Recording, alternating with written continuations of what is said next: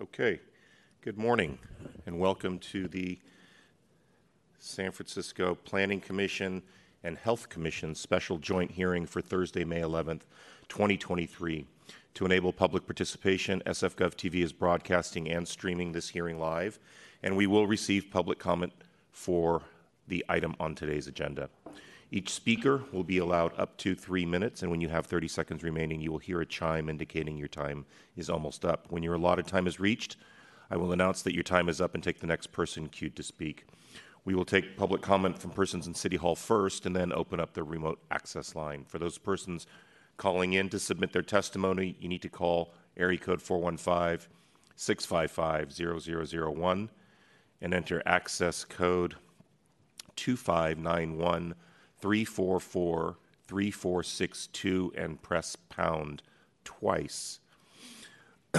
At this point, you should be able to listen to the hearing live, wait for the item you're interested in speaking to, and for public comment to be announced. To comment, you need to press *3 to raise your hand, and once you've raised your hand, you'll hear a prompt stating that you have raised your hand to ask a question. Please wait to speak until the host calls on you. When you hear that you are unmuted, that is your indication to begin speaking. For those joining via WebEx, please log in via the link found on today's agenda and enter password CPC2023 and use the raised hand icon to ask a question. Best practices are to call from a quiet location and please mute the volume on your television or computer. For those persons attending in person, please line up on the screen side of the room to your right. Please speak clearly and slowly, and if you care to, state your name for the record. Finally, I'll ask that we all silence any mobile devices that may sound off during these proceedings. And at this time, I'd like to take roll. Commission President Tanner. Here. Commission Vice President Moore. Here. Commissioner Braun. Here. Commissioner Diamond. Here. Commissioner Imperial. Here. Commissioner Koppel. Here. And we expect Commissioner Ruiz to be absent today. Commissioner Bernal. Here. Commissioner Christian. Commissioner Guillermo. And Commissioner Chow. Thank you. Thank you, Commissioners. You have one item on your special calendar today, case number 2016-004775 MCM for the California Pacific Medical Center Annual Compliance Statements. This is an informational presentation. Good morning, Presidents Bernal and Tanner and Commissioners. I'm Elizabeth Pearl, Planning Department staff. Could I have the presentation, please? The item before you is an informational presentation on California Pacific Medical Center's compliance with their development agreement for the 2021 reporting period. This is the 9th annual reporting period. I'm joined by Iftikhar Hussain of the Health Service System, Lowell Rice and Charlie Paisley of the Mayor's Office of Economic and Workforce Development, and Max Gara and Navina Baba of the Department of Public Health. Today's hearing is one part of the annual review process required by the development agreement. The DA requires CPMC to submit an annual report on compliance and for the city to evaluate their compliance and hold this public hearing. At today's presentation, you'll hear updates for 2021 as well as some updates on their projected compliance since that time. Following this hearing, the Directors of Planning and Public Health will determine whether CPMC was in compliance for their obligations for that year. A third-party monitor will review the Director's findings and inform the Board of Supervisors whether he agrees with the Director's determinations. CPMC's development agreement allowed them to build a new hospital and medical office building at Van Ness and Geary with the requirement that they also build a new hospital to replace St. Luke's in the Mission District. The development agreement required replacement of St. Luke's within 2 years of opening the Van Ness Hospital. Sutter met this commitment with the opening of the Mission Bernal Campus Hospital in 2018 and the Van Ness Hospital in 2019. Both hospitals are now in operation. The DA also required Sutter to make payments for a range of public benefits and improvements. They have completed those payments under the development agreement with total payments of over $73 million. The main items up for compliance review today include payments, hiring commitments, healthcare commitments, public improvements, and community outreach. Construction of the Mission Bernal Hospital and the Van Ness Hospital and its associated medical office building are complete. Future construction includes a new medical office building at Mission Bernal and some remaining improvements around that area in the Mission District. One other obligation under the development agreement is the limit on fee-for-service increases by CPMC in its role as a provider for the city's health service system. Iftikhar Hussain of the Health Service System will provide an update on that.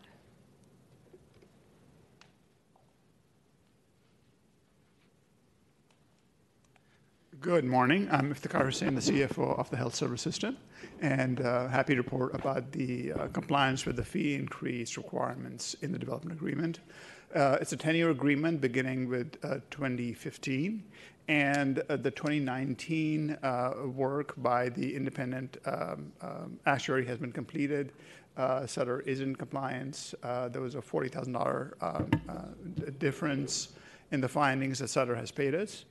And the audit for 20 and 21 is in process, expected to be completed around the August timeframe.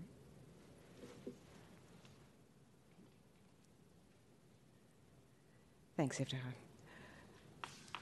Okay. And now I'm going to introduce Lowell Rice of the OEWD Workforce Division, who's going to talk about the workforce requirements. Thank you, Elizabeth, and thank you, Commissioners. My name is Lowell Rice. I'm with the Office of Economic Workforce Development. I've been working on this project for 7 years as a business services representative, and at the beginning of the pandemic, I was promoted to the manager of First Source Hiring, non-construction. I regret that the City Build Director, who is basically the director of our First Source construction side of the house, can't come today because he's going to be a father soon. So we wish him all the best and can't wait to see when his baby's born. But this first slide is from him. The construction requirements, as I understand, were completed in July of 2019. And you can see in the bullets, the hiring goals did exceed the non-union administrative and engineering candidates and the administrative and engineering internship candidates. The Sutter contractors met requirements for the good faith efforts as required by First Source toward hiring goals for entry-level union apprentice candidates and journeymen and apprentices. And that last bullet is kind of obscured by some words there, but it says, I believe, local business enterprise program goals were exceeded during the construction period. Next slide, please. Okay, so for First Source Hiring Program, CPMC operations, as I said, I've been working on this project for 7 years, helping CPMC fulfill their requirements. The requirement in the DA is that they hire at least 40% of all their entry-level positions come from our system referral network, and those goals have been exceeded. All non-construction hiring goals have been exceeded. There are no deficit or carryovers as stipulated in the development agreement. As of the end of July 2022, it was a 47% goal that was accomplished, which meant that 48 hires were made for entry-level positions out of the 102 employees that were referred from the workforce network. Next slide, please. And then what this also means is that for those folks who were hired, 67% of those entry-level hires came from what are called the priority neighborhoods in the development agreement. And these priority neighborhoods include Western Addition, Tenderloin, Mission, south of Market, Outer Mission and Excelsior, Chinatown, and the southeast neighborhoods. There has been, over the years, requests for retention data, which we now get regularly from CPMC. And for this time period, the retention rate of folks that were on the job for at least 90 days was 91%. And what that equates to is that there were 430 First Source hires over these nine years that met that retention goal. Before we leave this slide, I just want to give you a preview. Since I'm working on the final year, Program 10, CPMC has continued to exceed their goal of 40%, and we're looking at over 50 hires for this current program year. Next slide, please. This slide is also contributed by another staff person that I work with, Charlie Paisley. He's the director of sector programs for sector training programs. And he's more conversant with this slide. If you do have any questions, I'm just going to read from the PowerPoint here. It has to do with the CPMC Workforce Fund. First of all, the fund targets educational and nonprofit organizations that work in those priority neighborhoods I mentioned before. And it focuses on the barrier removal and job training for people to get employment opportunities with CPMC. The current grantees are JVS, Self-Help for the Elderly, Success Center, and FACES SF. And as of May 31st, 2020, the remaining amount in the Workforce Development Fund was $870,000. So that concludes my remarks. Thank you very much. Thanks, Lowell. And now Max Garrow from the Department of Public Health is going to present the healthcare requirements and how CPMC has met those.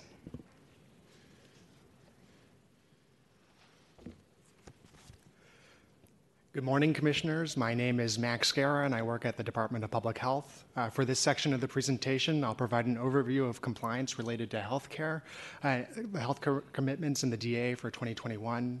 I received several questions from the Commission prior to today's hearing, and I'll also be addressing these throughout the presentation.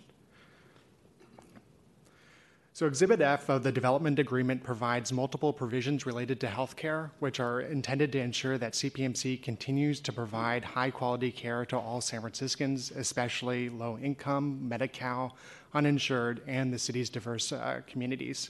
This slide provides an overview of the DA's healthcare commitments, and these include 5 baseline commitments to maintain the same level of care related to community benefit and charity care, 3 provisions to increase care to Medi-Cal beneficiaries and low-income residents, 2 provisions on the Innovation Fund. This is a fund with a total of $8.6 million spread across 4 years to fund community-based services and programs. Note that these provisions were completed in 2020 and therefore I won't be discussing today. There are also 5 healthcare provisions in the DA ranging from subacute services to culturally and linguistically appropriate services, 2 provisions related to the number and type of bed spaces, a bed space available at the Mission Bernal and Van Ness hospitals, and lastly, 4 provisions related to the number and type of bed space available at the Mission Bernal and Van Ness hospitals. 4 provisions to assure specific services and programs at the Mission Bernal campus, and that these are provided. So together, these provisions help to assure seamless and accessible care to San Franciscans. And on the next slide, we'll provide more details on the healthcare provisions that are still in progress and CPMC's 2021 compliance on each. Next slide, please. So before I dive in, I want to take a moment to acknowledge the impact that the COVID-19 pandemic had on the city's healthcare system, which started in 2020 and continued through 2021. During this time, hospitals citywide redirected resources to support COVID surge planning. There was a pause on non-essential healthcare services and patients delayed seeking care due to stay-at-home orders. And we saw that patient volume significantly decreased in 2020 and also into 2021. CPMC reported that the pandemic impacted their performance for several provisions of the DA provisions, and I'll go into those throughout the presentation. So this slide provides details on each of the 5 baseline healthcare commitments, CPMC's 2021 performance, and DPH's determination of whether CPMC is compliant on each. CPMC has exceeded the DA requirement of caring for 30,345 charity care or Medi-Cal patients. Again, charity care refers to health care provided to those who cannot afford to pay and without expectation of reimbursement. In 2021, CPMC cared for 30,779 unduplicated charity care and Medi-Cal patients. The second provision is related to community benefits, which are unreimbursed costs incurred by CPMC to improve community health. And in 2021, CPMC exceeded the $8 million requirement, providing $16.5 million in community benefits.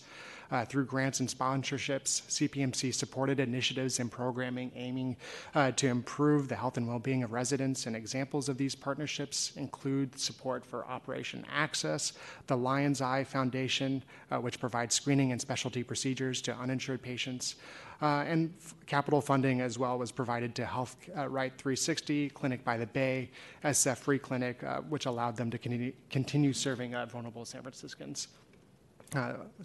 The compliance for these first two provisions were verified by Deloitte as a third-party audit. The next provision is related to charity care policies. It's CPMC's policy to provide full charity care to uninsured patients whose family income is at or below 400% of the federal poverty level. For patients who have insurance, family income at or below 400% of the FPL, and whose medical expenses exceed 10% of their income, CPMC will write off the patient responsibility amount. The last provision is for CPMC to continue to support the Bayview Child Health Center. And since ownership has been transferred to the South of Market Health Center, CPMC has provided an operations grant, invested over $1 million, transferred assets, and is still the clinic's specialty and hospital partner. And this is all to ensure that comprehensive primary pediatric care is provided to Bayview Health residents, or Bayview neighborhood residents. As part of CPMC's ongoing 5-year commitment to support the center's general operations, CPMC has provided an operational grant of $227,000 in 2021. So the following three provisions in the DA focus on Medi-Cal, which is public insurance for many low-income San Franciscans. Medi-Cal has historically and continues to be an important insurance option for San Francisco residents. For the first provision, CPMC has continued to participate in the Medi-Cal managed care with the San Francisco Health Plan as required. Starting in 2014, CPMC met its obligation to assume responsibility for 5,400 new Medi-Cal beneficiaries, and CPMC continues to meet this obligation.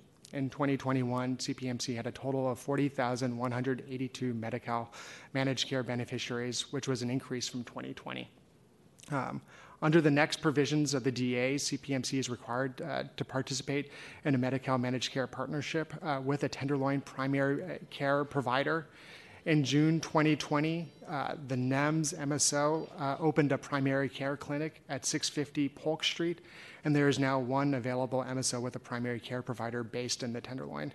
CPMC reports that it is the hospital partner for 4,593 unduplicated lives in the Tenderloin through the NEMS MSO during 2021. So with regards to the question that I received from the Health Commission on the NEMS patients, CPMC indicated that they could not provide data on how many of the NEMS patients residing in the Tenderloin are new patients in time for today's hearing. And for historical context, prior to June 2020, there was no available MSO with a primary care provider based in the Tenderloin, and despite efforts by CPMC to support the creation of one, it was deemed financially unfeasible by clinic partners. And in 2015, CPMC had initiated a partnership with NEMS MSO and St. Anthony's Medical Clinic, a primary care clinic in the Tenderloin, to have St. Anthony's join the NEMS MSO as a pathway for CPMC to meet this commitment. And CPMC has reported that they recently restarted conversations to develop some form of partnership over the coming year. Next slide, please. So the DA includes two provisions related to the number and type of bed space available at the Mission Bernal and Van Ness hospitals. The first provision places conditions on the operation of 30 additional shell beds at the Van Ness hospital.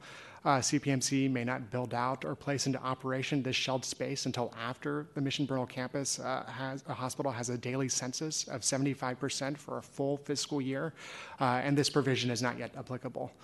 The second provision requires CPMC to provide certain inpatient, urgent care, and outpatient services at the Mission Bernal campus.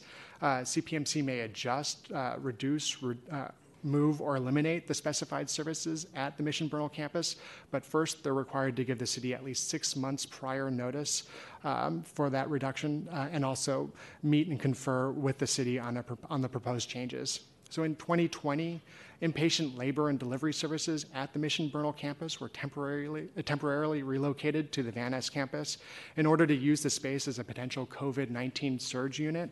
CPMC did not provide the city with prior notice of these changes and was therefore found non-compliant with this provision in the 2019-2020 annual compliance findings. CPMC indicated that this non-compliance was a result of the pandemic. In 2021, labor and delivery services remained closed under the California Department of Public Health COVID waiver.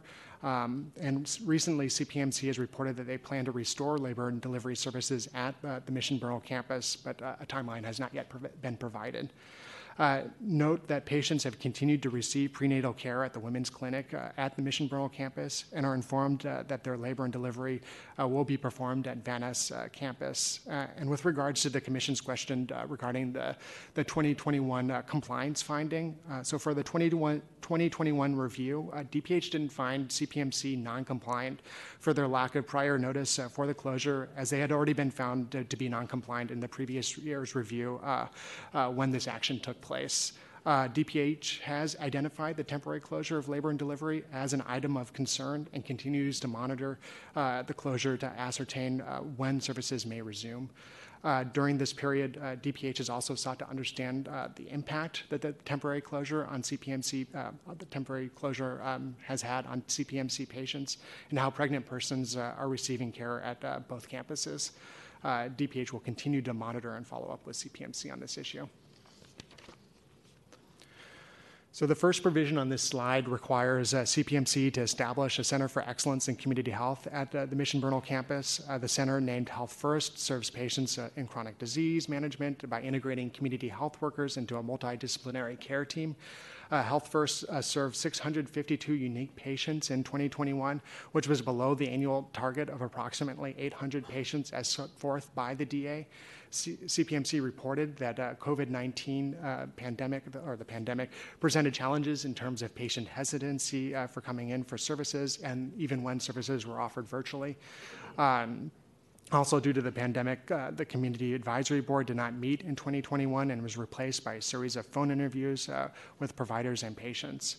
So with the stabilization of COVID, CPMC expects patients to come back to Health First, and CPMC has indicated that Health First will conduct additional outreach to community providers to increase referrals.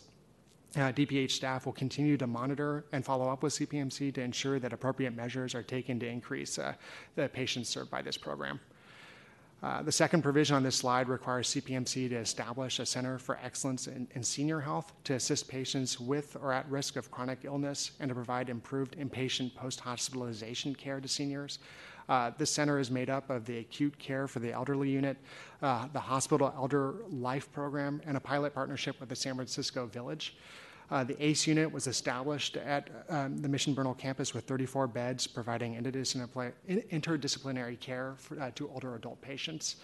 The ACE unit saw 1,149 patients in 2021, exceeding the goal of set out in the DA of 600 patients, and further 27 patients were referred to the SF Village, 11 of whom were enrolled. The third provision on this slide requires CPMC to submit a proposal for the development of the Mission Bernal campus medical office building within 5 years of the opening of the campus. CPMC reported that the site permit for the medical office building is pending approval by the city. Next slide, please. So the remaining healthcare provisions in the DA are standalone and cover multiple topics. So the first provision on this slide requires CPMC to develop specific proposals for providing subacute care services. And just as a background, this is a form of this is a form of skilled nursing, but for patients that require a higher level of service, such as ventilator care or tracheotomy care, and to present these proposals to the Health Commission. This obligation was completed in 2016, and this is the only provision in the DA that addresses subacute services. DPH has been working to support the development of new subacute beds in San Francisco, and in 2021 convened meetings with the San Francisco community hospitals to explore options to support opening SNF and subacute beds in the city. CPMC participated in these meetings and has continued to engage with DPH through 2022. And Commissioner, with regards to the question on subacute beds at Chinese Hospital, currently Chinese Hospital has a 23-bed unit in the process of SNF and subacute certification. Chinese Hospital was also awarded a $5 million from the state to support renovating a unit to provide subacute care. This will add up to an additional 30 beds, and this unit will go through licensing certification as well, but on a different timeline from the 23-bed unit that I mentioned. CPMC is not committed to participation or financial support for these projects, and DPH is continuing discussions with San Francisco hospitals around partnership for subacute beds.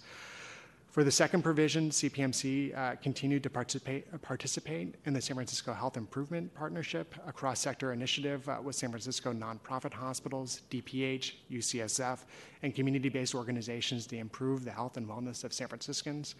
CPMC is required as well to continue their partnership with Chinese Hospital, and CPMC's contract with Chinese Hospital was renewed in early 2020, which satisfies CPMC's compliance with this provision. The last provision is on the National Culturally and Linguistically Appropriate Services, or CLAS standards. It's CPMC's policy to deliver services in accordance with the mandates of these standards. And though CPMC is compliant with this provision, commissioners and community members have expressed concern in past hearings regarding the cultural and linguistic appropriateness of CPMC services. In a previous joint hearing, the Health Commission requested CPMC to provide supplemental information for the Van Ness and Mission hospitals to help the city have a better understanding of the CPMC's compliance with CLAS standards, and also to demonstrate that these new hospitals are truly serving the communities that they're located in. At the Health Commission's request, CPMC provided data for 2021 on patient preferred language, patient and staff race ethnicity, and the number and proportion of services for which interpreters are requested. Information was also provided on the process CPMC uses to incorporate patient perspectives into its CLAS standards and continuous improvement efforts. And this supplemental information was provided in the annual report for your consideration. So thank you, and this concludes my section of the presentation. Thanks, Max.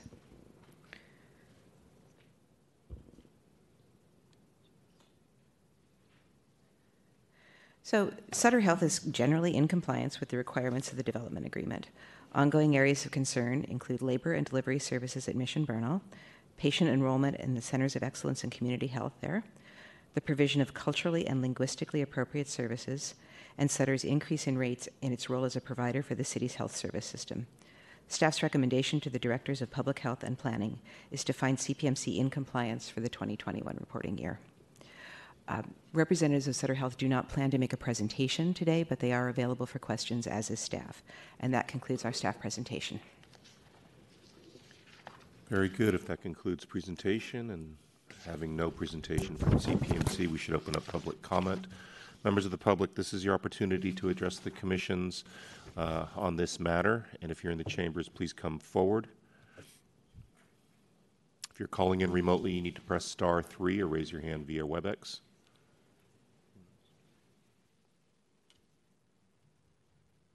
Hello, Commissioners. My name is Billie Jean Wall, and I'm here representing the Sutter CPMC clients who are no longer benefiting from the Community Aquatics Exercise Program. A program the hospital continued for almost 3 decades. All of the class members are suffering since access to the warm water has been denied. The warm water really does us a lot of good. It loosens our muscles and our nerves, and we can actually work out. And it's, prevention of further things that could go wrong. It is the best medicine for allowing most of us to move. the warm water. So it's behooves them to keep the program going. They had it for 30 years. I don't know why they can't continue with it. From what I understand, Sutter has represented that this has been a drop-in recreation program without structure. The opposite is the truth. The application process requires a form for the patient to fill out, a form from the doctor, including why you would benefit from the program. Then you were notified by phone that your application had been received and accepted, and then you had to wait until a spot became available in one of the classes.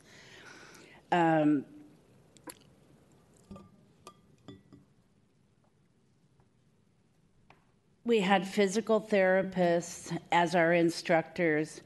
There were 5 classes at Davies with a different instructor every day, and they were part of the physical therapy program at the hospital. However, I do want to say that there was a program at the Pacific campus as well. The same thing. There were 5 classes per week, Monday through Friday. And so that got ended prior to the program at Davies. There were strict rules in place that we could not enter the water until our instructor arrived. I know that I am here to discuss the program at Davies, but I did feel compelled to tell you about the program at Pacific Campus on Clay Street. Thank you, ma'am. That is your time. Okay, thank you. Seeing no other members of the public in the chambers coming forward, we'll go to our remote callers. Hi, can you hear me? Yes, we can. Okay, hi, this is Dr. Teresa Palmer, and I was a longtime doctor at St. Luke's, and feel that that you need to, as you have an opportunity to do under the DEVELOP agreement, to extend the monitoring of CPMC's performance with public participation for another 10 years. There's an ongoing pattern with CPMC of maximizing profitable short-stay acute care while shorting less lucrative services that benefit the underserved population in San Francisco. I feel that in terms of healthcare services, your committee has stood on its head to find CPMC compliant, even when there's obvious patterns of obfuscation and non-compliance. For instance, with the Care for Tenderloin Lives, CPMC just adopted the patients at Northeast Medical Center, and most of them aren't new. They divested St. Luke's Clinic and the other low-cost clinic with a 5-year payoff. They have overtly violated the development agreement by stopping labor and delivery at St. Luke's, have given no notice, have continued, it was under cover of COVID, but it's continued. There's no justification for this, and it's a gross violation. With the Davies Warren Pool, they lied to the city attorney about its use for low-cost group therapy to avoid a Proposition Q hearing, and have discontinued this low-cost use. This is absolutely egregious for these very disabled and needy people, and we need a Proposition Q hearing on what they've done with Davies Warren Pool low-cost services. In terms of the subacute skilled nursing, they are not participating in financial support of new subacute beds, and due to transitional problems from St. Luke's to Davies with the patients that did remain in their care, Due to low quality of care and staffing issues, there was a 50% die-off of these patients. And one patient remains in a vegetative state due to debilitation, poor care, and what happened to her in the transition between St. Luke's and Davies. The Geriatric Center of Excellence, the discharge care is a joke, referring 27 patients and enrolling 11 in Thank you, ma'am. That is your time. Volunteer.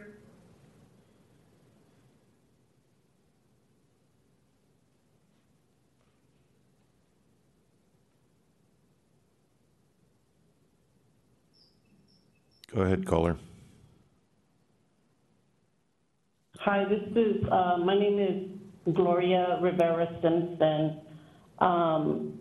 We have been fighting for the hospital-based subacute beds here in San Francisco since 2017.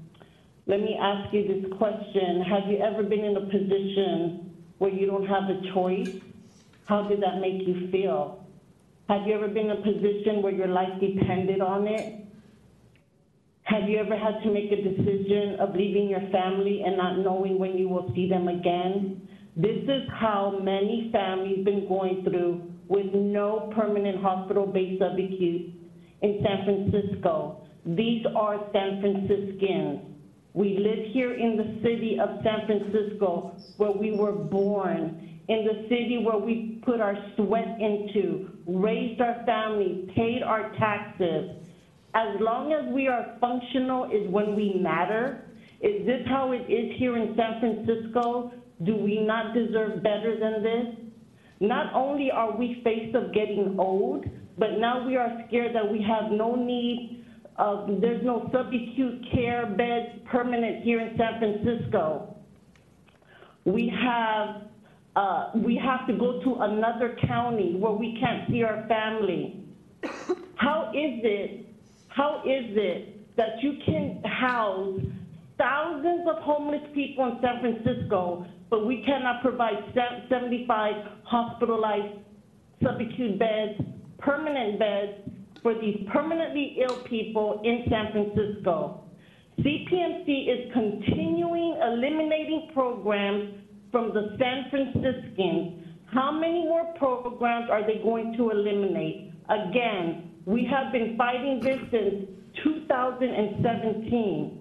Health commissioners, what steps are you taking to help ensure that this vital care remains available in San Francisco? Thank you.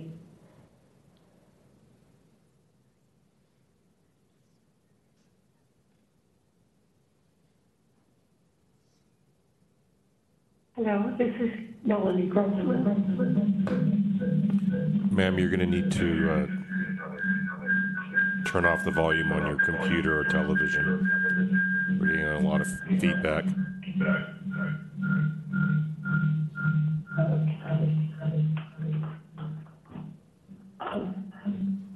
Hello, this is Melanie Grossman.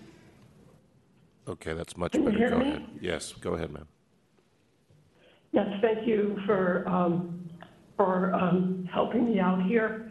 Yes, I wanted to talk about the closure of services at Sutter and at CPMC over the years. And the warm water pool is just the latest in a number of closings that since I've been involved, there's been a closure of an Alzheimer's unit, which was a residential unit, closure of SNF beds, and CPMC is not the only person who is guilty of this. Most of the hospitals in San Francisco are also guilty of this, but that we are in trouble in this city because there are no places for our people in need of beds, especially our seniors, most of them women. There's no place for them to go. And the continued closure and the closures and the reduction in services is just appalling and a continuation of a trend. And I'd like to know when will this stop? Thank you.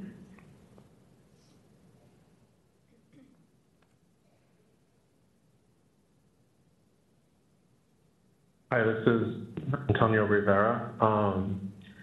So I wanted to agree with the first caller, Terry Palmer, in stating that she feels that there should be a 10-year extension into the development agreement. I think there should also be a 10-year extension. And to add to that, it was stated somewhere that CPMC was not in compliance with the development agreement due to the labor and delivery reduction services for not notifying the SF government. If it appears that there's no penalties, then I feel like there needs to be revisions with the development agreement, because in this case, it seems like not just CPMC, but like any hospital could reduce services without penalty. So if there's no penalty, like what's even the point of the development agreement if, you know, whoever is abide by that agreement can do whatever they want? Thank you.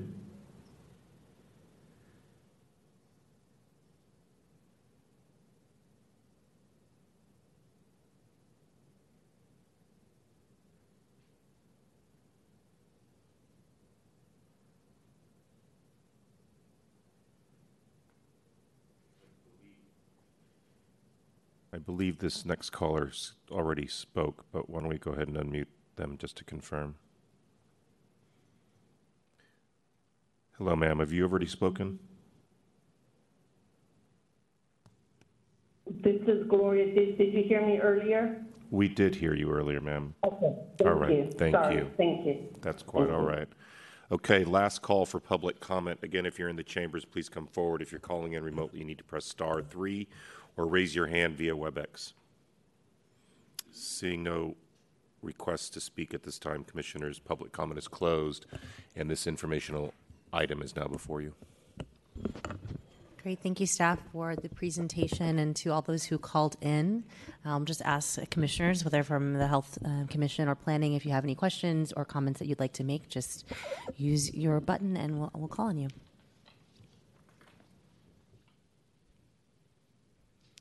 Chair Bernal. Yes, thank you, President Tanner, and thank you to members of the Planning Commission. We have not met in person on this topic for many years. We did have one virtual meeting over the course of the pandemic. Thank you also to DPH and planning staff and other city staff for your presentations today. My question focuses on the Tenderloin and the requirements under the new Medi-Cal beneficiaries commitment. It notes in the presentation that CPMC was unable to provide data on how many new patients, new Medi-Cal patients, were enrolled through their partnership, either through NEMS or through the St. Anthony's Clinic in advance of this meeting. My question is, what is the plan for providing that data and determining how many of those, I believe more than 4,000 patients that are being served there, are indeed new patients, and if they do not meet that 1,500 patient requirement, what are the plans to get to that requirement? Is anyone from staff or CPMC available to answer the question? Thank you, Commissioner Bernal. We'll continue to follow up with CPMC to try and ascertain that data as well. But also, I'll note that, and I'll have defer to CPMC in terms of kind of their compliance with the actual provision regarding whether or not the patients have to be unduplicated as well. And then just as a quick follow-up also, I note that it notes that the St. Anthony's Clinic has become a part of the NEMS network. Does that mean that indeed there are two clinics operated, both 650 Polk Street and as well as St. Anthony's, because the development agreement requires partnering with two clinics or with two MSOs? Yeah, I didn't mean to add to a confusion about their partnership. So, and I can have, I'll defer to CPMC in terms of the status, but currently CPMC has indicated that they don't have a current partnership with St. Anthony's, but they are looking to re-engage with them this following year to establish. So I don't know of the nature of the partnership between NEMS and St. Anthony's if that continues to exist, but CPMC has indicated that they would like to participate or partner with the St. Anthony's Clinic. And of course, with the history, I think, as you well know, that there's been a series of leadership changes, and that's been CPMC's rationale for the kind of on and off nature of their partnership with St. Anthony's. Right. Thank you. Did you want to hear from CPMC on that topic? Yes, please.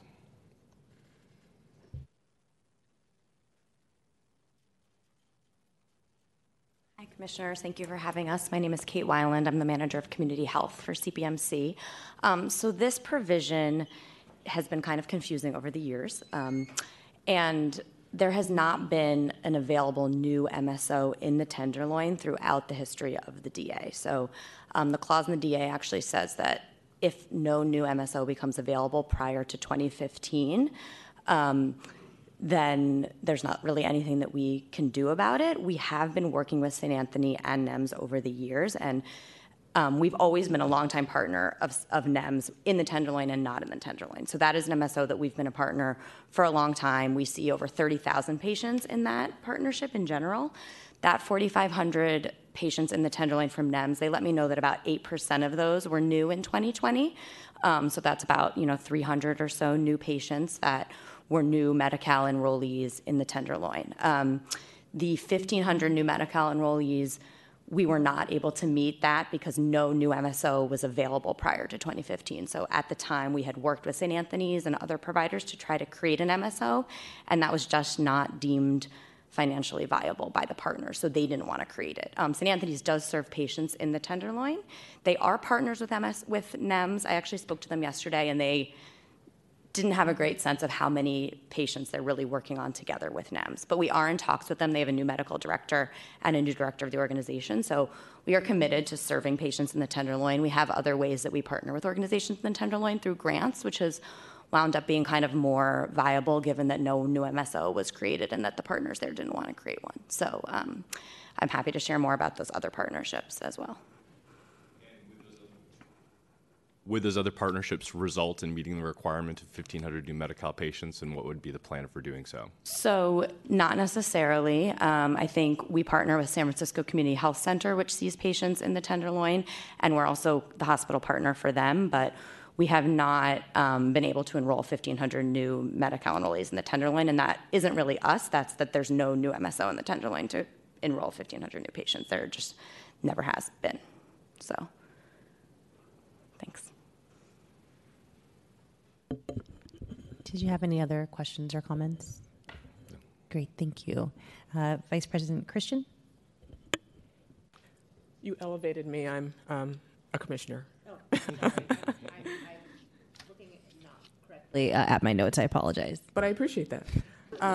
So thank you, President Tanner and members of the Planning Commission. It's my pleasure to be with you for the first time today in this joint hearing.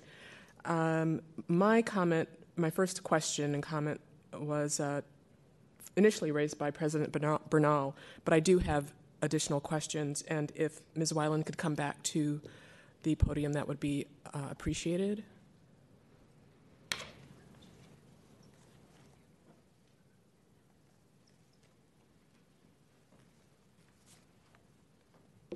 Thank you. Sure. So I'm new to this, and so I ask for your understanding. So since before 2015, you said there was no MSO. So first, just for the record, and for me to make sure I'm understanding what you're saying, is that a medical service organization? Yes, managed services organization. Okay, thanks. And so you, if I'm remembering correctly, you said that you were not able to document this because before 2015, there were no new organizations? Right. So the clause in the development agreement basically says we should work to try and create a new MSO in the Tenderloin. That means working with, primary care providers who are based in the Tenderloin. If we create one, then we need to see 1,500 new Medi-Cal enrollees within that new MSO. The development agreement says if no new MSO is able to be created prior to 2015, then that clause kind of expires. We continue to be asked about it. It continues to come up just because, of course, there's a dire need in the Tenderloin for primary care, and we have done everything. We've done a lot to try to work with providers in the Tenderloin to provide grant funding to work with NEMS. We did we're contracted with one MSO, which is NEMS in the Tenderloin, but there was supposed to be another one in the DA if that was able to be created, but the clinic partners didn't want to create it because it was not deemed financially feasible. So that's kind of where it stands. So under the terms of the DA, you were not required to attempt to do anything after 2015? Right. We were in compliance because there was no new MSO prior to 2015. That being said, we have continued to try to talk to St. Anthony's over the years, and they've had a lot of leadership changes, but we are back in touch with them, and so it's possible that they are going to be interested in creating a new MSO, but at the time that wasn't deemed feasible, so there wasn't really anything we were able to do to force the creation of one. Again, we do have this longstanding partnership with NEMS. They've opened a new clinic in the Tenderloin. They're continuing to do outreach to see more patients, so we're hopeful that we get more, Medi-Cal enrollees from the Tenderloin through that partnership as time goes on. Thank you. So I'll rely on the city attorney to let us know the legal interpretation of that. I'm not going to go to try to do that because I can't. Yes, sure. But I also just want to encourage you to do all you can to create the services. I know that you are saying that you've done a lot and that you continue to, but obviously, as you just recognized, San Francisco overall, but especially in the Tenderloin, we have a dire and a kind of lethal need for more services. And so this is obviously an all hands on deck problem in the city that could not have been anticipated before when this DA was created. And so, I just want to join the community and as the commissioner on the Health Commission, ask you to do everything that you can to, in whatever ways that you can, to create those new services and to document them. I think we do need to know what has been done, and it seems kind of odd and unacceptable that there's no way to count the number of new individuals, unduplicated individuals in the Tenderloin. And so, I appreciate all the work that you've done, and I know it's, it can be impossible, but still asking you to try to do it. And since you're here, my comments and questions were directed towards you, so if you don't mind, I'll just, go ahead with it. So starting with the pool. So it's my understanding, and correct me if I'm wrong, that it's CPMC's position that because the pool was not designated as a treatment facility, there's no obligation to keep it open or report why it's closed? I'm actually going to defer to a colleague on this one. Okay. I'm going to bring up Melissa White to talk about the pool, but I appreciate your comments about the Tenderloin, and thank you very much. Thank you. Hi, Commissioners. Melissa White. Thanks for having me. On the pool has not closed indefinitely. The pool was closed during the pandemic. It reopened, and then we closed it again because the pump is broken and the lift is broken. So we are currently fixing those issues. We imagine that will probably be open end of August, early September. So I think there's some misunderstanding. So the pool is reopened, remains open, will reopen after those items get fixed, and it is for one-to-one therapy patients. So you have to have a doctor's order. And, and I'm not a medical person, Yeah, and sure. so if you can help me with that. Yeah. So is it true that it was not designated as a treatment facility, and that is one of the reasons that CPMC relied on, or is that just a misunderstanding? Well, I think and I probably asked our legal folks, but I think it has to do with the license, right? I mean, it's not, I think the difference was a community pool to a therapy pool. So a community pool is like what we all, people can go to it, they can jump, they can take classes. This is a therapy pool that was designated for, you had to have a doctor's order or a note to be able to come into the pool. And prior to the pandemic, there were smaller classes that were done, maybe 2 to 3 people in a class. After the pandemic, when it reopened, trying to make it a smaller situation, went back to one-to-one therapy. So that doesn't mean, though, that we can't have a conversation, and if a doctor, prescribes a note, we can look at going back to those 2 to 3 people classes, but that's where we are right now. When we reopened, it was more about let's make it smaller, make it safer, and we went to the one-to-one. And as soon as the devices you need to reopen the pool, you will reopen it? Oh, yeah. Yeah, no, we imagine that those things will be fixed by the end of August, early September, is what our facilities folks are saying. Thank you. That's great news. Yeah. And a caller mentioned that the Pacific campus also had a pool and that pool is also not open. What is the status of that? So that pool was closed years ago.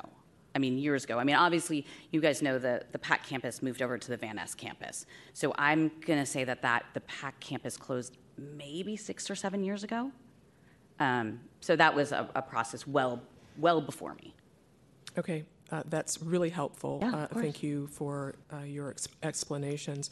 I have a question about the subacute beds. I don't know whether that's something for you or not. Going to get Kate back up here. Okay.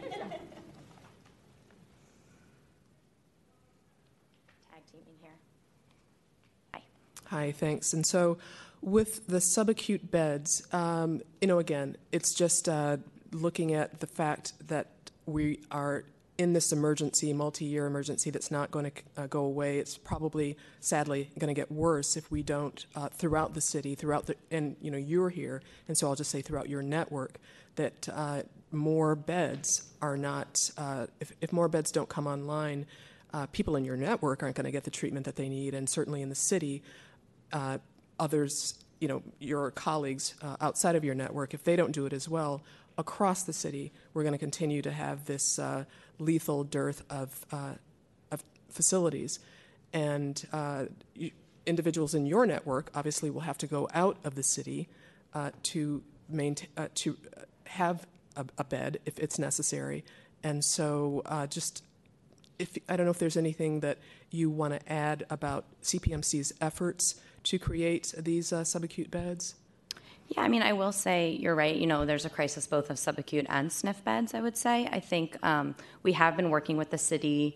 It's been a while actually since they've reached out to us, but we are open to conversations about the best way to support the creation of new subacute beds in San Francisco and how we can be a part of that process along with our other hospital partners.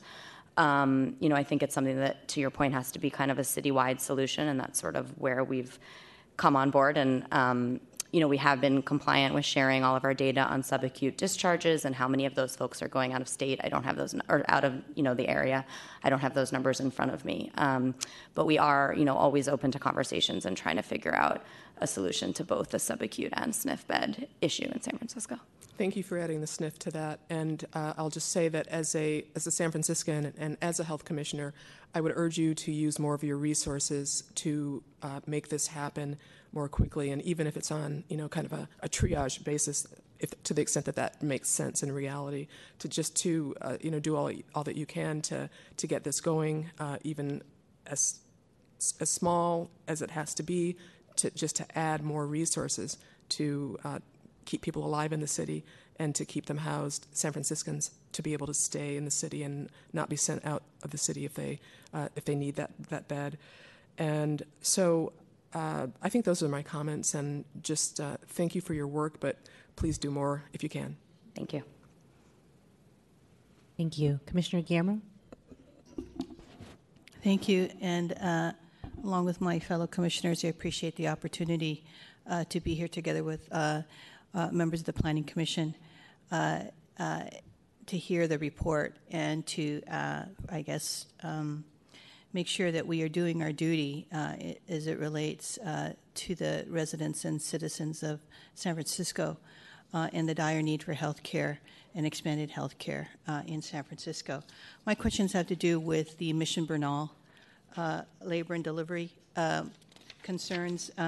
There have been a number of comments that we've heard at the Health Commission and I think throughout the city around the need and the concern around labor and delivery services. It was noted in the report that there is an intent by CPMC to restart or to relocate and open the labor and delivery services, but no timeline has been set. Could you please share with us why the delay and what the process is going to be for setting a timeline and actually bringing those labor and delivery services back to the areas of San Francisco that are needed. We understand that the transportation issues for patients having to go to Van Ness as opposed to being able to maintain a local services for them is burdensome, to say the least. And so the sooner we know and they know that there is going to be local services or nearby services and a complete set of services for them is going to be important. So if you could explain that, thank you. Well, thank you for that question. I'll introduce myself. Hamila Kaunaki. I'm an interim CEO of CPMC. And Commissioner Christian, this is my first time here too. So, so thank you for the question. We will reopen our OB department, inpatient OB department at Mission Bernal. We would like to meet with DPH to discuss the details for a safe return. We have continued outpatient services on that campus for women and OB services, both antepartum and, frequent checks that you have to go see a doctor for prenatal care. It is only the episode of delivery that was consolidated at the one location, which you heard from Max talking about. The primary goal was to convert those beds, have them available for a surge in the city, as we had reported to the Department of Public Health over and over again on that particular topic, to be ready to serve San Franciscans. Thank you. I appreciate your intent to do that. Is there, again, a sense of the timeline, and are you waiting for the DPH to approach you, or are you initiating? No, we will, after this hearing, we will set up a meeting with DPH to talk about the details for a safe return. Okay, We're not waiting for them. We will call them. Great, and we would appreciate as soon as there is meaningful progress to be notified of that meaningful progress. And so, again, the patients that are in need of the services will be able to be assured that I understand that the prenatal services are available, but as we know, at the time of labor and delivery, to have to worry about being transported to a place that is unfamiliar at the time of critical need is something that is more than just sort of a physical burden on the patient. And so the sooner that we can hear that those services have been or on their way to being reinstated, that would be great. I had another small question about the Center of Excellence at the campus, and I don't know if that's something that you can quickly. Quickly, it said the Community Advisory Board meetings were replaced with stakeholder interviews. Is that Community Advisory Board being reinstated on a physical meeting basis, and when will that occur? I'm going to have to defer to my expert. Yes, they are back in person. We actually just had a meeting last month with a number of patients and providers. So those are back in person now and will be done at least twice a year. Great. And then one other minor question, well, not minor, but the staffing, it said it includes 2 languages. Could you share with us what those languages are? And is there an intent to expand those languages? They're just Spanish and English right now. The majority of patients seen there are Spanish speakers. Is there an intent to expand the number of languages made available, given the population of San Francisco? Even though the majority of the patients are Spanish-speaking, we all know that proportionately there are many other languages that are going to show up, if not already showing up. Sure. So our interpreter services are always available for all patients. Right now, the community health workers that are embedded at the Center for Excellence are Spanish and English speakers.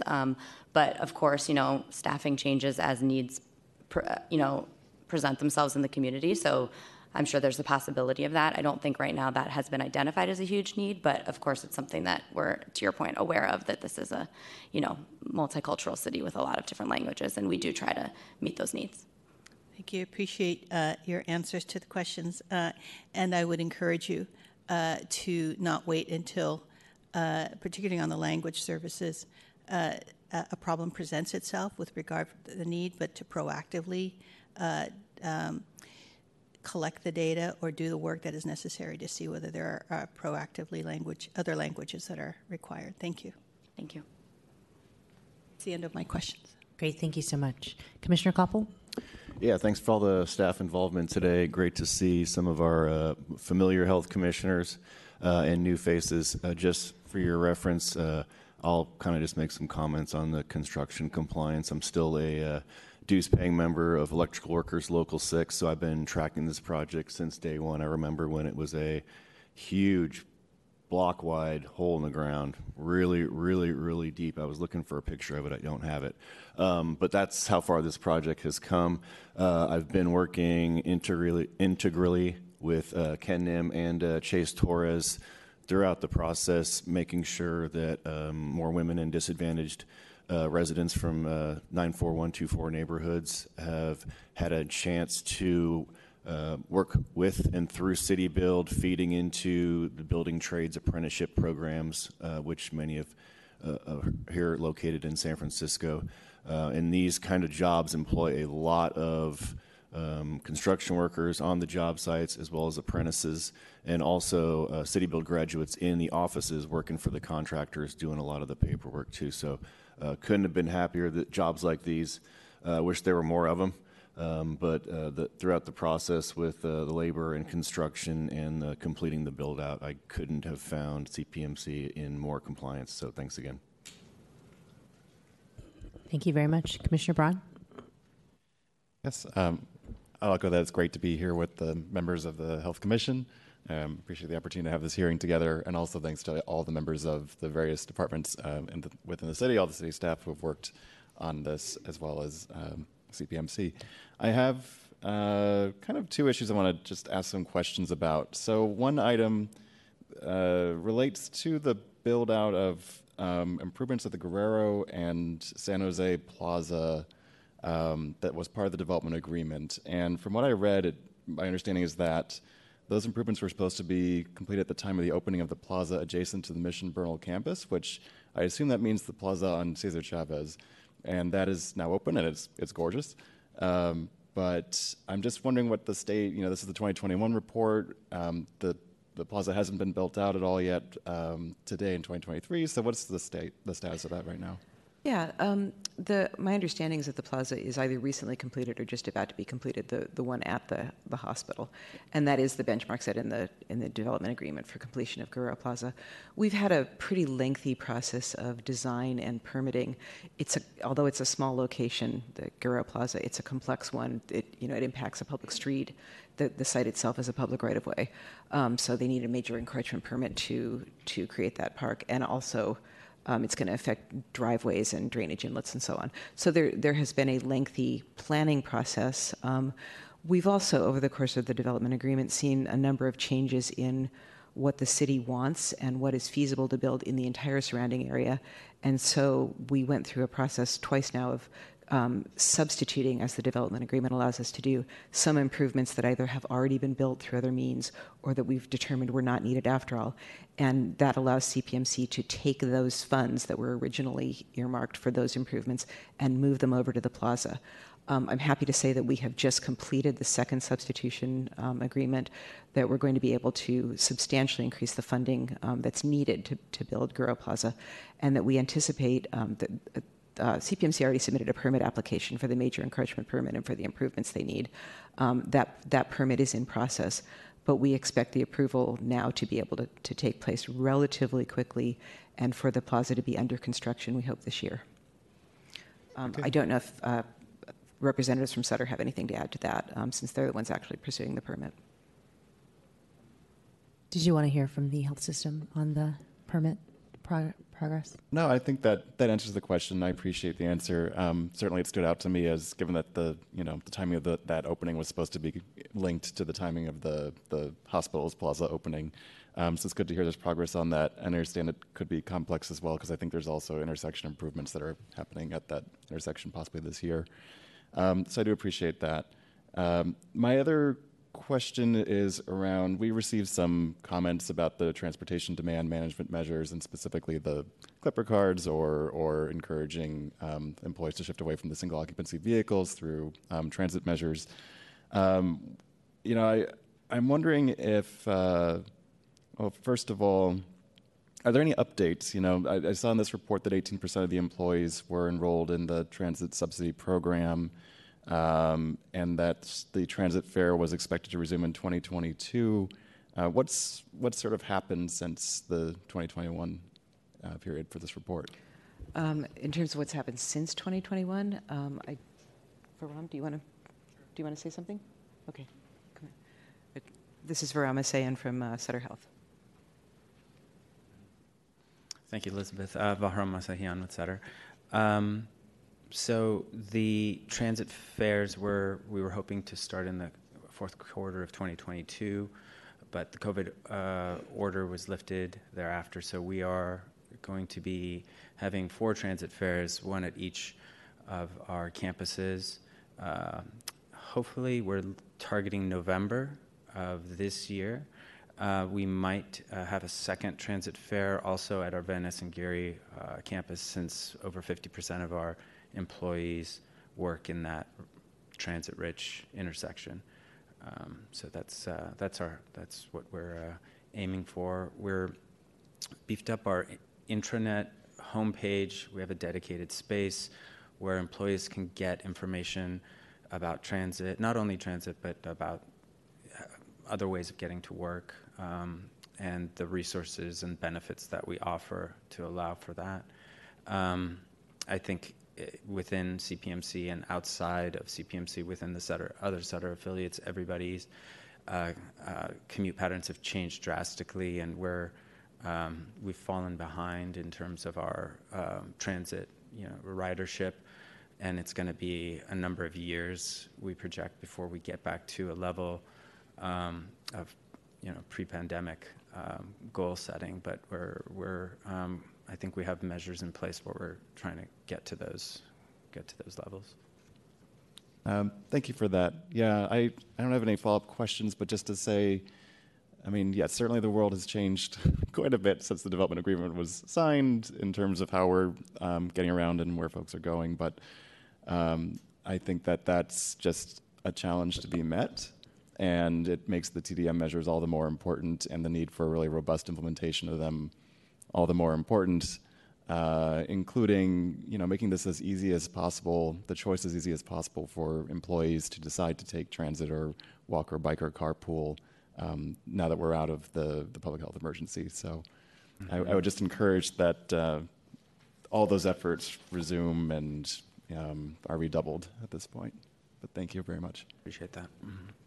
Thank you. While we have you on that topic, I'm just curious, sir, if you have any insight into, imagine there's been not only changes in commute patterns, but changes in who works at the facilities, as I think a number of organizations have experienced just turnover during the pandemic, and certainly health systems among them. Do you have onboarding for new staff that informs them of the transit and kind of SOV ways to get to work, kind of building on Commissioner Ron's question about how we're making it really easy, and sometimes if folks are new, learning to navigate a new transit system to a new location, a new job site could be sometimes a burden, and hopping in the car could be easier. Could you elaborate a little on that?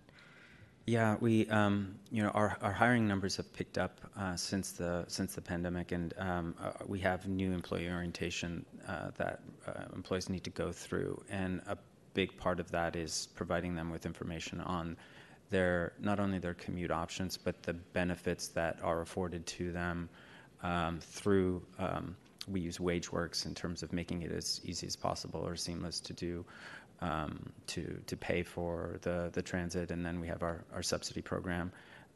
We also provide them with information about the pre-tax benefits associated with that. We have emergency ride-home programs. We have a shuttle program to get folks from BART and Caltrans. I think a challenge is also a challenge of perception of security as well. We have 3 shifts of employees who come to the hospitals, and particularly during the evenings and later on, it's harder to try and. I think it's a partnership with the city and with the transit agencies to try and create an environment which is where people feel as safe as they can to ride on transit. Great, thank you very much. Commissioner Diamond? Thank you. I, too, want to express my appreciation for the joint hearing. I learn a great deal from the questions asked by the health commissioners, as I always do from the questions asked by my fellow planning commissioners. There are two substantive issues that have already been raised by the commissioners, one related to the timing of the labor and delivery services at the Mission Bernal Hospital, and the other related to the TDM measures, that I share the concern raised by both of them, and I want to dive a little deeper with staff and the city attorney as to what the legal requirement is. Like many other mothers in the city, I have benefited from the wonderful labor and delivery services that were provided and are provided at CPMC, having had 3 children at their facilities.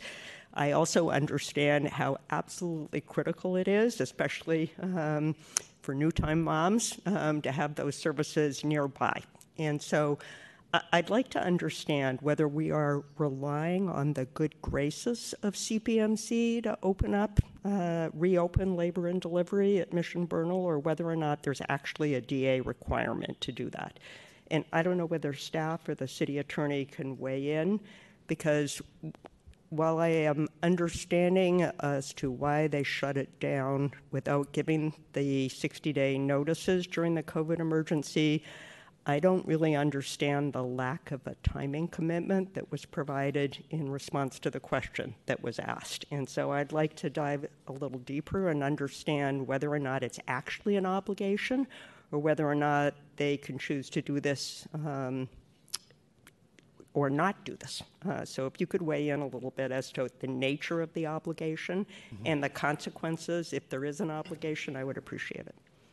Yes, thank you, Commissioner Diamond. So under the DEA, CPMC is required, right, to provide a set of services at Mission Bernal, and that they can adjust or reduce or move or eliminate these specified services, but they have to provide prior notice to the city, and this and they have to at least provide, I believe, 6 months prior notice, which they did not provide, right, in 2020, and which we found them non-compliant for, and so under the DA, if they provide that prior notice, then they meet and confer with the city to discuss those services, and there's latitude within the DA.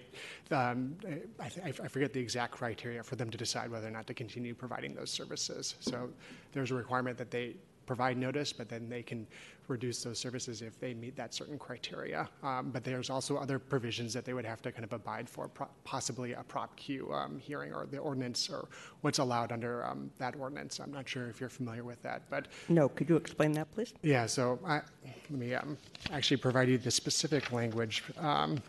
So Prop Q is a voter-approved ordinance that requires private hospitals to provide public notice prior to closing a hospital inpatient or outpatient facility or eliminating or reducing the level of services provided prior to leasing, selling, or transferring of management. And the Health Commission can decide whether or not to hold a hearing to determine whether that proposed action is detrimental to the community. And historically, DPH provides a presentation on the impact analysis of that proposed action, at which point then the commission can decide whether or not that action is detrimental to the community. And so in terms of labor and delivery, what I guess that in terms of like why we found them compliant this for 2021 is that the action that of not providing notice had occurred in 2019 and 2020. But if there continues to, we are of course happy to kind of revisit that finding as well to see and kind of follow up with city attorney regarding that finding as well. Yeah, sorry. I remain confused. And obviously, this is a DPH issue, not one for the planning department. Although I will say it's confusing in terms of the legal obligation under the development agreement, which does fall within our purview. So they didn't provide the notice. They didn't have the meet and confer. But now they're in compliance because it's past that time period. I'm just having a hard time getting my head around what the city can do about that at this point in time. Obviously, the Prop Q hearing, that's within your purview as health commissioners. I'm just trying to understand. an issue that was raised by one of the commenters as well, too, as to consequences and next steps. So I'm looking at the city attorney to see if you want to weigh in as to where this stands. Sure. And thank you, Commissioner Diamond. I believe the Health Commission Secretary wanted to add something. Thank you. Really quick comment, Commissioner Diamond. The Prop Q hearing does not give authority to the Health Commission to decide on whether something should close or not. It's simply a determination of whether it's detrimental. I want to make sure that's clear, so they can't make changes to what's been decided by a hospital. And like yourself, I've learned quite a bit at this hearing. This DA was adopted before my time advising this commission, so I'm not intimately familiar with all of the details and their obligations. And to the extent that some of your questions relate to the health services that are required and not truly land use questions, I'd have to defer to my colleague who advises DPH, who they're not here today.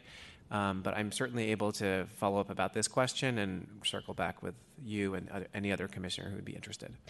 Okay, I really would appreciate that. And as I said, it feels like this is more within the purview of the Health Commission than our commission. It's just troubling to me to not have received an answer, really, as to the timing. I'm delighted to hear it's going to reopen, but concerned about the timing. So I'll just leave that, as a question. I'd love to hear back from the city attorney and, raise that with the Health Commission for them to follow up on.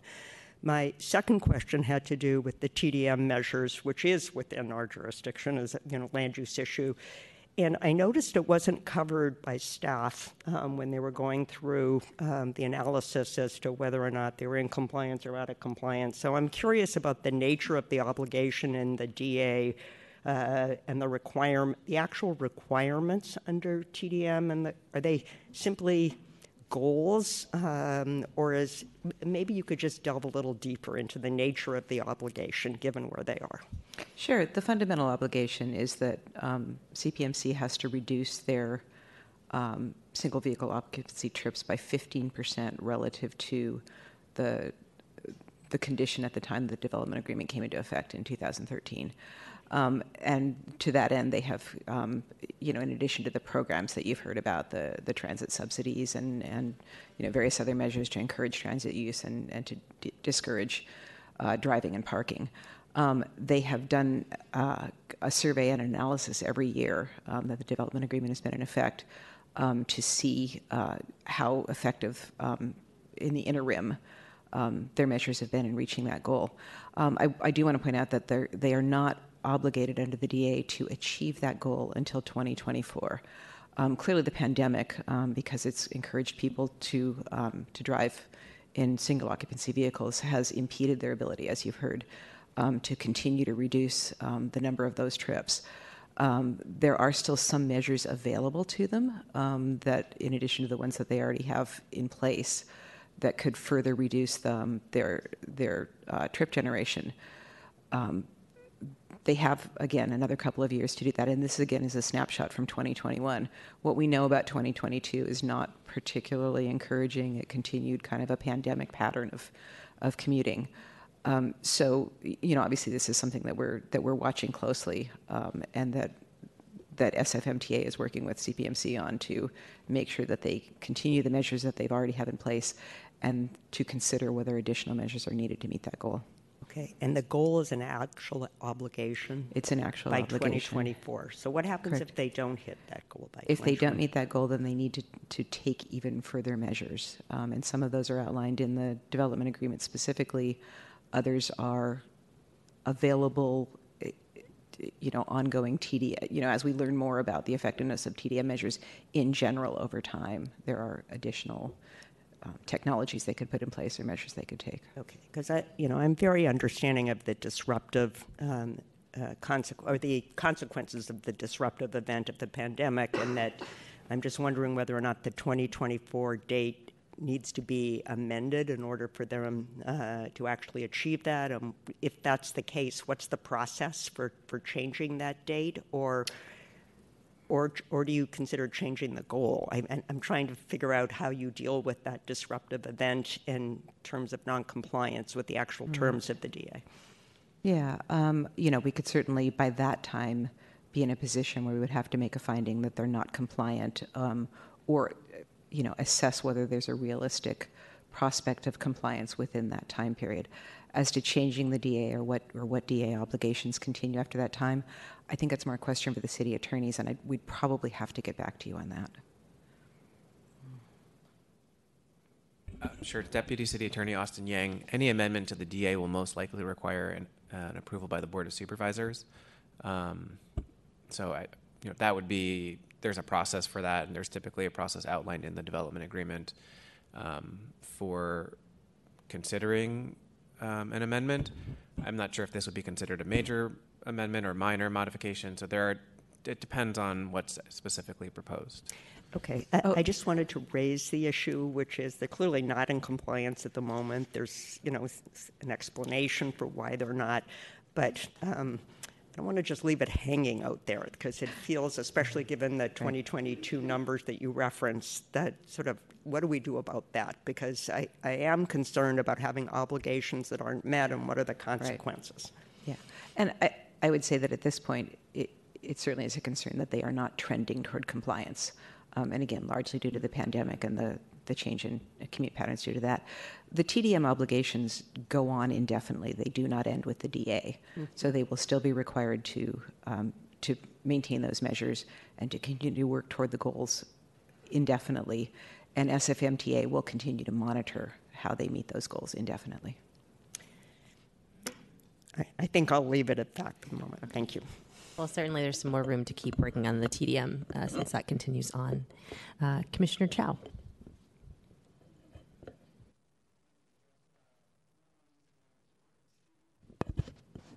Oh, there we go. Is that okay? Thank you. And I do want to thank my fellow planning and health commissioners again for allowing us to meet in person, and that the pandemic certainly has thrown off many of the presumed obligations or being able to meet that. So I understand that. And the first thing, and to take up Commissioner Diamond's point, I do think that our department needs to understand better where the Prop Q stands for the issue of OB. I mean, just because they did not come in 2019 and 2020 and were found not to be in compliance, they still haven't come in. And when does that clock actually tick now? Because Prop Q was designed to be prior to an action, and now that action has already occurred. And in that case, if Prop Q doesn't apply, what really does apply, because something has closed. And even if it were to open, then at what time or when do we get those reports? So I'm not asking Max for you to answer at this point, but to bring that problem back to legal and the city attorney for us to understand, because if Prop Q's intent was to allow the public to understand that something was going to be changed and give the public a chance to talk about that and give the institution a chance to explain why that would be important, then our finding, while advisory only, is to be able to look at whether or not this is or is not an action detrimental, or how it may or may not be detrimental, so that the public understands what is being changed.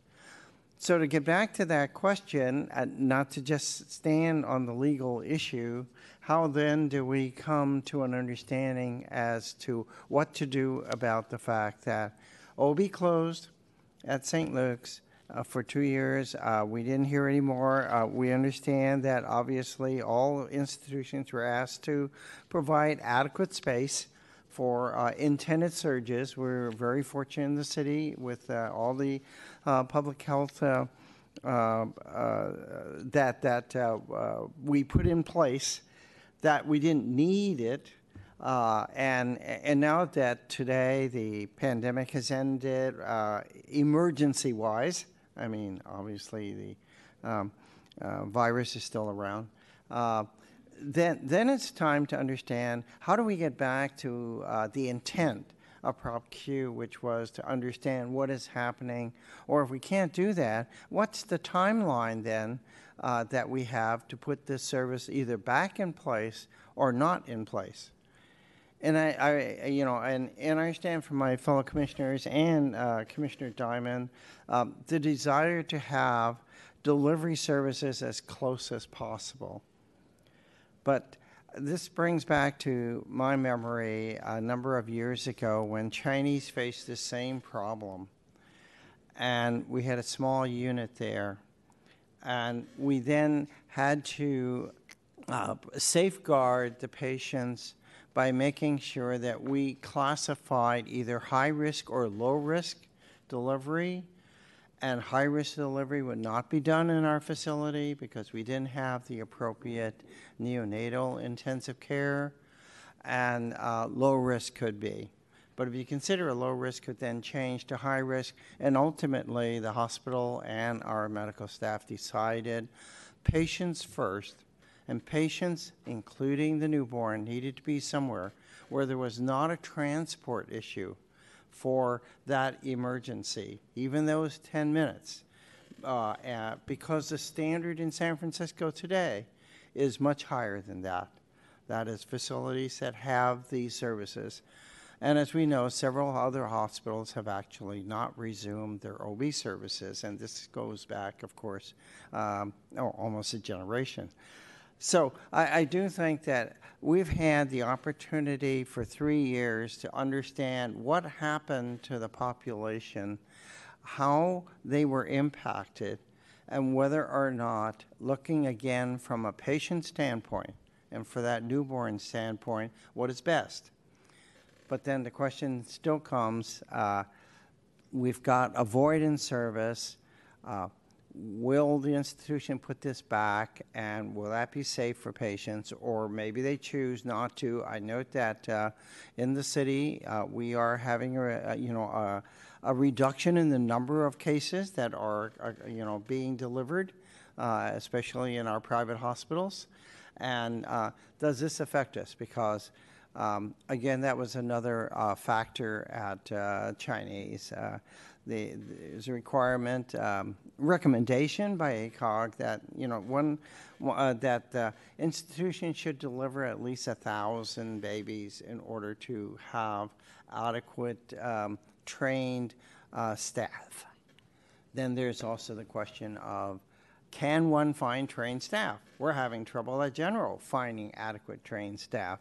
All of that may go into the equation as to starting up again a service, remembering that whatever they decide on, it's really important to decide it on the basis of what is best for the patient and for that newborn. So that's just sort of my comment about OB, which I know is something that for many years here we have discussed and was accentuated when the unit was closed because of COVID. But I think one needs to step back then and take the opportunity to say, okay, what is really best for patients today? And if the DA allows for a change in services, they need to go through a regular process to do that. And where does then the public get to hear with the intent of Prop Q in mind? So I'd leave that for our staff and for CPMC to consider. And I do want to welcome our new CEO to the city. The whole remembering Commissioner Koppel's comments, I remember before building with Dr. Brotman and Dr. Katz sitting across the street from your Van Ness building and really holding a public information session concerning the building of CPMC. So I think following this process over these 10 years, it shows that I think both the city and Sutter chose wisely that San Francisco should be another major medical center here. And I think we're all working out the way that that major medical center then serves us in the community. So my short, brief comments about the rest of this is that it goes back to our centers of excellence at St. Luke's or Burnell Mission or Mission Burnell. I forget which way it goes, but I do think, and we've talked about that for several meetings here, that community input is really helpful. And to hold advisory meetings once a year, or with the pandemic, at least there was a verbal meeting, but understanding that they are, just sort of brief reports, it sounds like. If you're only going to do a once a year meeting, you don't really have follow-up on information that's coming to you. I think both of those centers of excellence could, again, benefit from having the community speak with you about understanding what they would like to see and how to meet their needs, because when these centers of excellence were put in, they were specifically for the community. And so I think that at our next hearing, it would be nice to hear what that was. A compliment, though, in terms of the class report, which is the cultural competency report. The information that you have provided, that CPMC has provided, has been excellent this time. It has shown the effort going into the class standards, not just simply quoting them as we had in the past, but actually demonstrating the work that you're doing.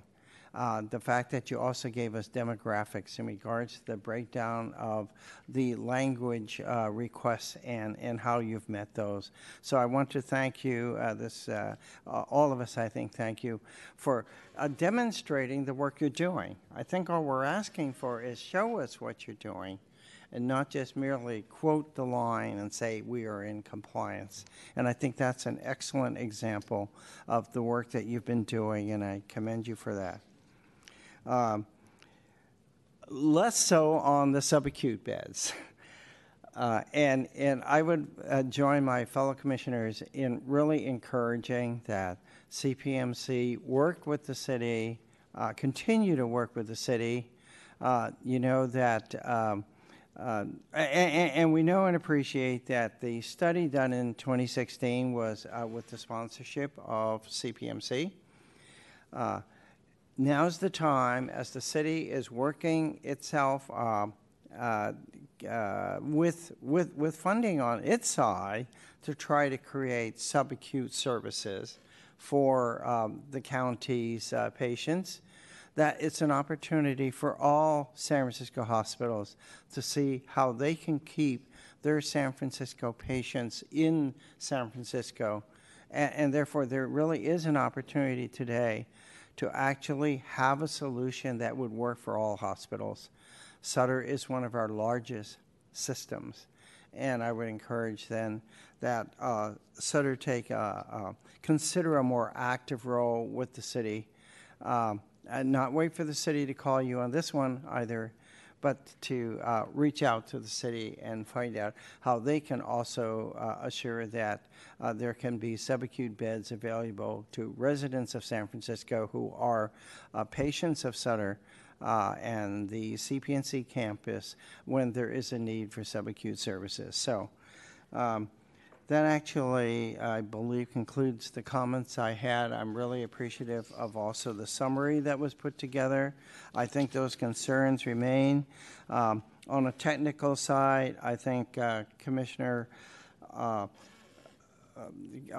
Diamond has brought up the complexity that how do we find this particular item on page 43 in compliance when we still don't have the maternity program there. I mean, that's just a technical thing. It looks sort of odd that for 2 years we're saying they weren't in compliance and that this year they are, but there was no change in the status.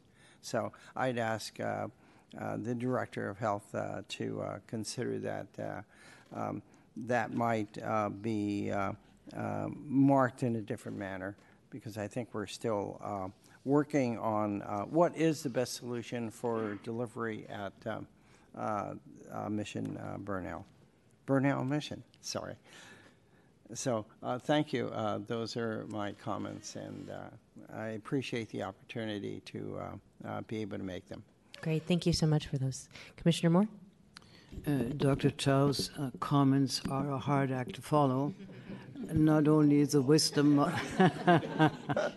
not only is the wisdom of having participated in this forum for the last 10 years, basically from day one on, but also have gone through the depths of the struggle that surrounded the planning and the building of this project.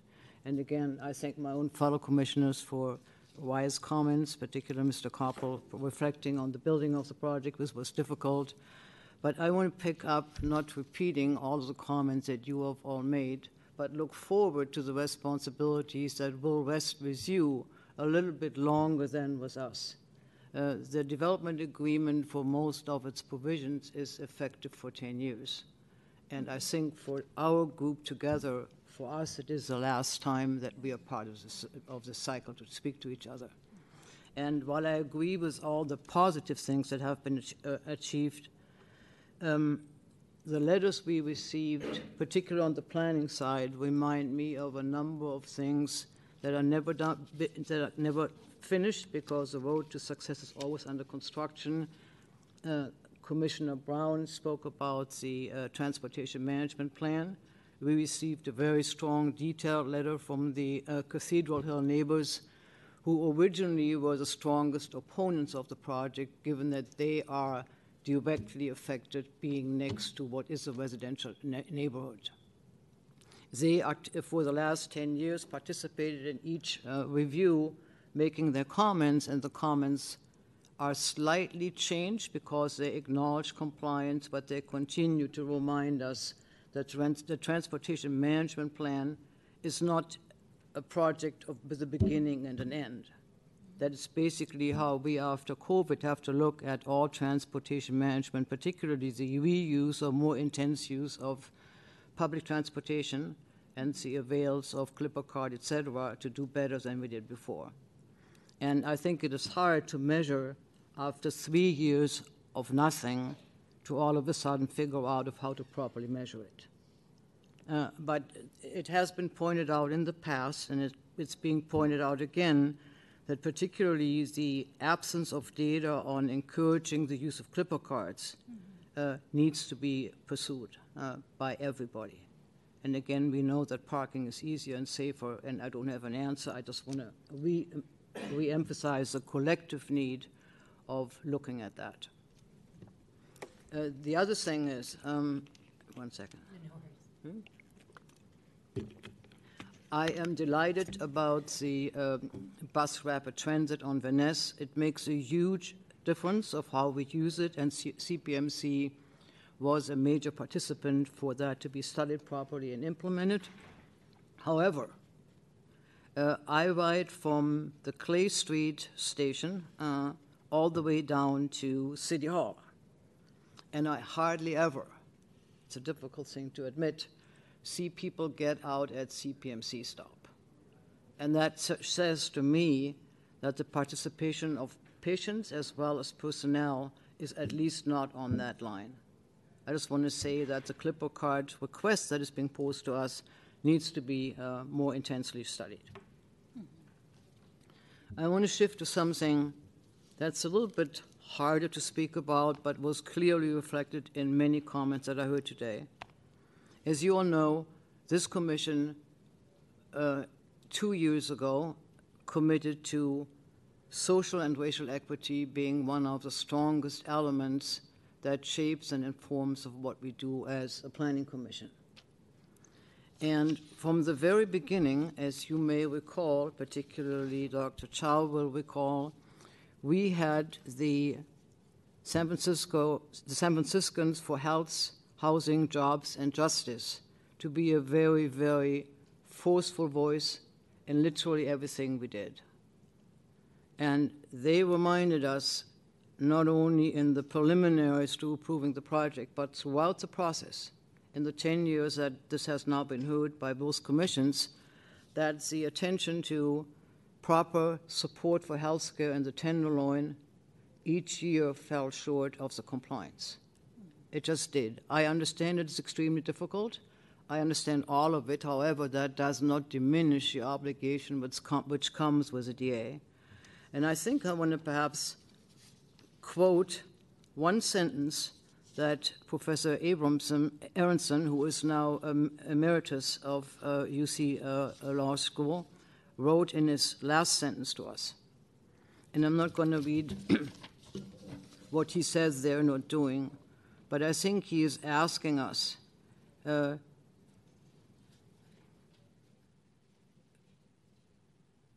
the highest order for us is to meeting the healthcare needs of low-income San Francisco individuals and families, not just under the DA, but also as a nonprofit entity that receives substantial tax relief for which the expectation is that its services will be fully and broadly available.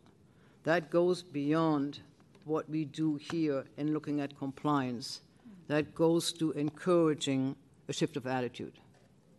And that has been, at least in my presence here, repeated each year when we look at compliance. And I want to leave it with that. Thank you, Commissioner Moore. Commissioner Imperial? Thank you. And I think for all my fellow commissioners, both in Department of Public Health and Planning, with all of the questions, I share many of the sentiments of other public health commissioners and also the planning. In overview for me, and with all the comments from the public and the commissioners, there seems to be, yes, there are in compliance in terms of the fees. There are, compliance in terms of the other services that it can provide, but at the same time, it's still falling short in what the community actually really needs or what the city really needs.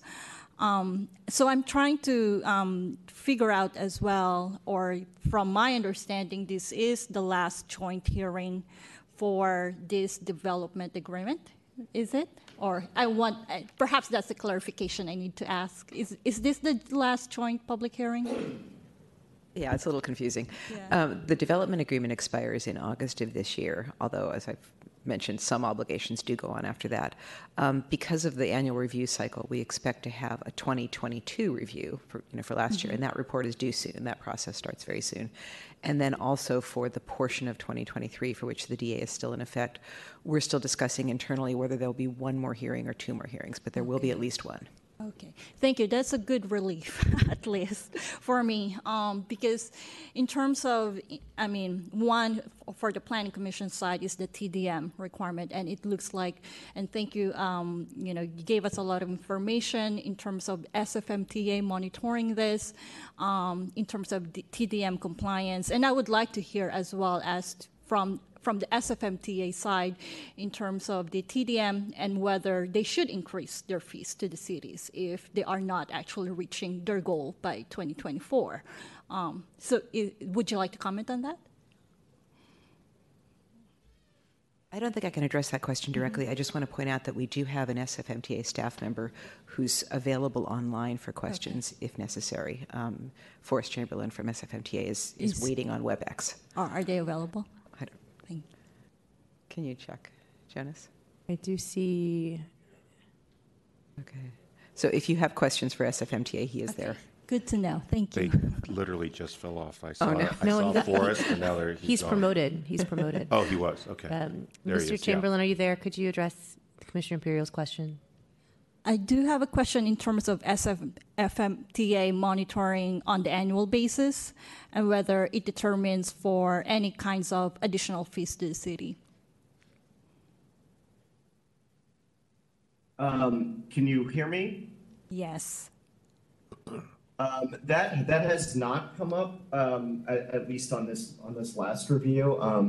CPMC has paid all its fees for the DA to the city. They've completed that. It's something I can look into, and I can follow up with you, however, if that would be helpful. Yeah. Thank you for that answer. I just would like to emphasize in terms of, again, the TDM compliance, that if it's not reached by 2024, it sounds like that's the deadline, that perhaps that is the time to reevaluate those agreements as well. or that agreement, that particular agreement. So thank you. And I would share also the other sentiments that in terms of reporting to us, I think it's better as well not to just say that you're in compliance, but what's actually being doing more, as what is Commissioner Christian has mentioned before. We would like to hear what's actually being done. In terms, I'm also interested in what I know this is in the purview of the public health in terms of in the Tenderloin. What are actually the barriers of the partners in the community? Why? What is the barriers in there, and why is it financially unviable? I think we also need to understand that. And also, I do not want to blame do the blaming on the community partners side, but sometimes community partners also have a lot of struggles as well, and we need to understand that. And how can really, what is the hospital is doing, CPMC is doing to support that? So I think we need more information, not just what is being compliance. So I share with, in terms of this kind of hearings, because we've had this kind of hearing before with the Tenderloin and other closures of the programs, and until now, it's still like the same information we've been having. So, so that's what I'm looking forward in the next hearing, and I'm glad to hear that this is not the last hearing. Thank That's you. what he said. Great, thank you very much. I'll make a few comments, and I do see Commissioner Christian and President Bernal have their hands up. I do see a few hands up from commissioners that I think are from your prior speaking, so if you do want to speak again, let me know, but I only see 2 additional lights. Certainly been a very robust hearing. Thank you all for your expertise and the questions that you bring, and then to planning commissioners for the expertise you bring. And I would just not add much because I think we've covered all the topics, but just to say there's clearly a lot of progress, a lot of great things have happened, a lot of elements in the DA are in compliance and really have realized the very hard, negotiated and thought out requests from community and city and the multiple stakeholders who brought the DA into existence and then have carried it forward to what will, I guess, our penultimate hearing, perhaps, and we have one more next year. But just to note the areas of concern that we have all asked questions about, that we heard folks call in or perhaps writing into us about, and just to continue to make sure we can be working on those, that there's really good communication. Happy to hear that there will be outreach to the Department of Public Health about the labor and delivery services, and certainly wanting to be very thoughtful about what is best for patients in that context, and making sure that whatever happens is happening in a way that the public can understand what's happened, and that there can be really just a clear clarity around that. Certainly, we understand things happening and changing for the pandemic, and I think it behooves CPMC to then really make sure that we are being transparent with the public going forward and trying to explain what's happening or why certain things can or can't happen that the public may be expecting. And again, I just really want to thank everybody for their time and attention today. And with that, I'll call on Commissioner Christian. Thank you, President Tanner, and I'll be brief in regards to the time. First, though, I do want to say that I've learned so much just in this short time from the Planning Commission, and I'm really grateful for this opportunity to sit with you. And also, I want to say that one of the things I love about being on the Health Commission is attending meetings with Commissioner Chow. I learned so much about the history of everything in this city, but particularly with respect to the history of our obligations, and today as well as with respect to yours. I wanted to ask regarding Commissioner Koppel's comment about the labor force issue. Are you referring to City Build as being on page 5, slide 10, the major source of labor under the hiring goals? You mentioned that City Build was... Yeah. Okay. And I wonder if there's a breakdown of the neighborhoods, for the neighborhoods of where the hires come from. Is it in the materials, or it would be interesting to know if we could have that at some point. It doesn't have to, happen today. Yeah, we have presented that information in the past, and because construction ended in 2019, we didn't include that kind of detail in the presentation in the interest of just keeping it more streamlined. But I would be happy to provide that to you immediately following the hearing. It is available. That would be great. Thank you so much. And also, I wanted to appreciate Commissioner Braun's comment that yes, we have these barriers, but it is a challenge to be met. And going back to the things that we've all pointed out, we are, this is all of this. And particularly in the wake of the pandemic, this is an all hands on deck where so much more is required of all of us than we ever imagined. And so, regarding the pool, it's been closed a long time. Legally, it's probably not under the DA agreement, but we have heard consistently from the community about what a necessary health resource it has been for some very vulnerable people. And I wonder, it's been closed a long time, and construction can be difficult, and you're talking about it being reopened in August. That's 3 months away, and it's already been closed a long time. And I wonder if there are barriers that could be removed a little to make it a little quicker for people to be able to get back in, or whether there has been any effort to find alternatives for people to use while these two pools are not in operation. I don't need any comment on that right now, but if you could respond later and let us know about that, that'd be great. And Commissioner Chow noting that Prop Q, there's the intent to give the city and the community information in advance and the need for a regular process. I really do hope that there's a way for the information that we have requested and don't have to get to us very quickly, and for this not to continue to be an operating procedure that anyone, but with respect to this meeting, that CPMC operates under going forward. We need the advance notice and engagement, not to hear things later. So thank you so much for all of your work and your time, and I will stop. Thank you, Commissioner, for your comments. And I will give our illustrious president of the Health Commission the last word today. Thank you. Well, first of all, I'd like to associate myself with Commissioner Christian's comments about Commissioner Ed Chow, who has served on the commission for about as long as it has existed. So thank you for your service and for being an example to all of us. Thank you also to President Tanner for hosting us again. I agree with what Commissioner Diamond said, that every time we meet, we learn something from our Planning Commission associates, so thank you for that. Even though the city attorney has indicated that CPMC is in compliance with the development agreement, CPMC has also acknowledged the spirit of that agreement. And I join my fellow commissioners in encouraging CPMC to continue to lean into that spirit, including some of the obligations that are either time limited or technically have been met. There are still some very serious critical needs in our city in terms of the health crisis we see in the Tenderloin every day, the shortage of skilled nursing and subacute beds, the need for labor and delivery services throughout the city, as well as increasing linguistic capacity and competence. This calls on all of us to do more. So again, I just encourage CPMC to continue to leaning into the spirit of the agreement, even if some of those obligations have technically been met. And thanks to my fellow commissioners for your time and for your very thoughtful questions. Great, thank you. Well, Health Commissioners, Planning Commissioners, I think that concludes our hearing for today, and we are adjourned. Thank you.